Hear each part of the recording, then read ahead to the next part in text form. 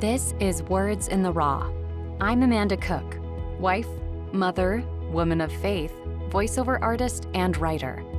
To write is therapy, and I share my writing here in case any of my words, raw as they are, resonate with you too.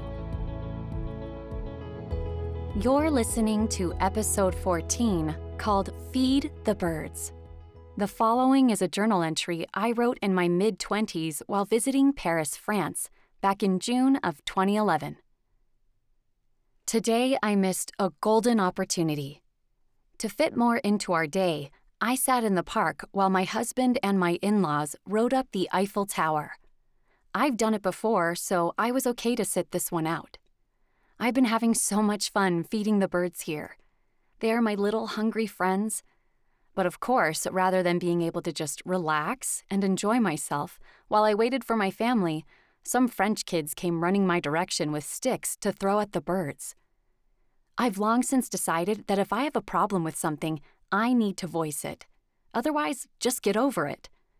So I stood up and in harsher tones than I would prefer, I told them, "No, that's mean, bad." Being punk 12-year-olds, they seemed a bit embarrassed, but just laughed and brushed it off. They left, but I could see and hear them continuing to be mean to birds in the distance. But once they came near again, they successfully struck a bird and its poor feathers flew off it everywhere.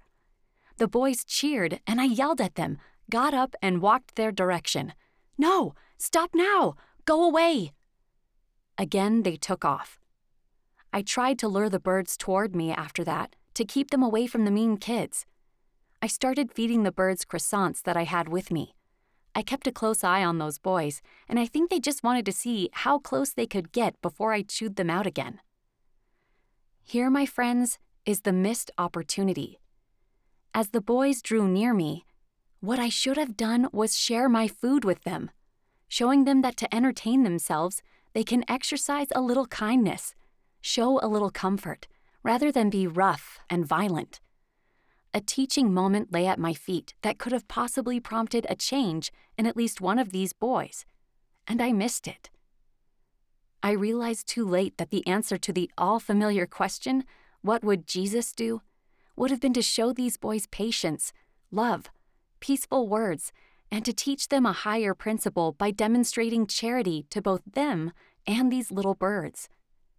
Instead, my anger at their cold-hearted violence and my inability to communicate what I felt in words to these children took over. I could have really made a difference, even if only to encourage kindness in them for a short duration. I am disappointed in myself. Immediately after this realization, I prayed for forgiveness for not setting a more pure example.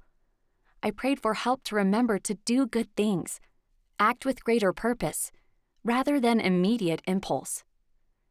I at once wanted to spread good vibes back into the universe. I saw a homeless man reaching into the trash for food. I handed him a croissant out of my bag, which he accepted. Twice I tried to offer him the rest of my food, but he shook his head and walked away. I have had that happen before. I guess I don't really understand what it means to have so little, and the personal dignity or pride that one feels in those circumstances. I hope I did not cause offense in offering more than he was willing to accept. I've been extremely hormonal lately to the point where I just wish I could shut myself indoors and not speak to a single soul, even my husband. Being able to walk to quiet sections of this beautiful Parisian park helps, where I can just listen to the birds, breeze, and water. But my anger impulse rises so quickly, and I feel such remorse afterward. No matter how hard I pray for help to be calm, to show kindness, to be less irritable and selfish, I sometimes feel God is silent.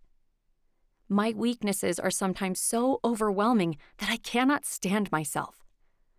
I know to overindulge these thoughts can only make the feelings worse. Sometimes I wish I had the power to erase all my wrongs from the world's memory.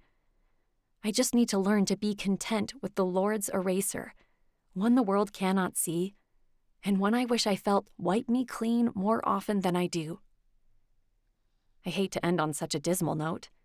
Please know that I have hope in myself.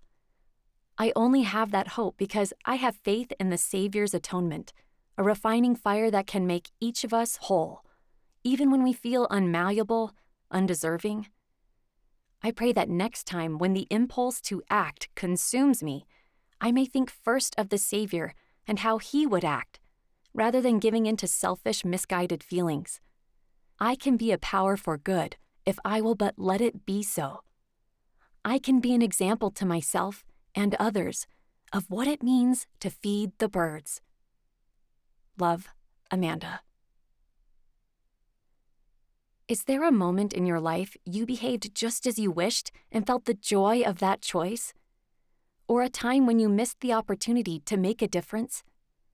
I invite you to ponder these questions, see what comes up for you, and discover what you can learn from these experiences. If it feels right, I encourage you to write down these things and consider how you can feed the birds. Thank you for listening to this episode of Words in the Raw.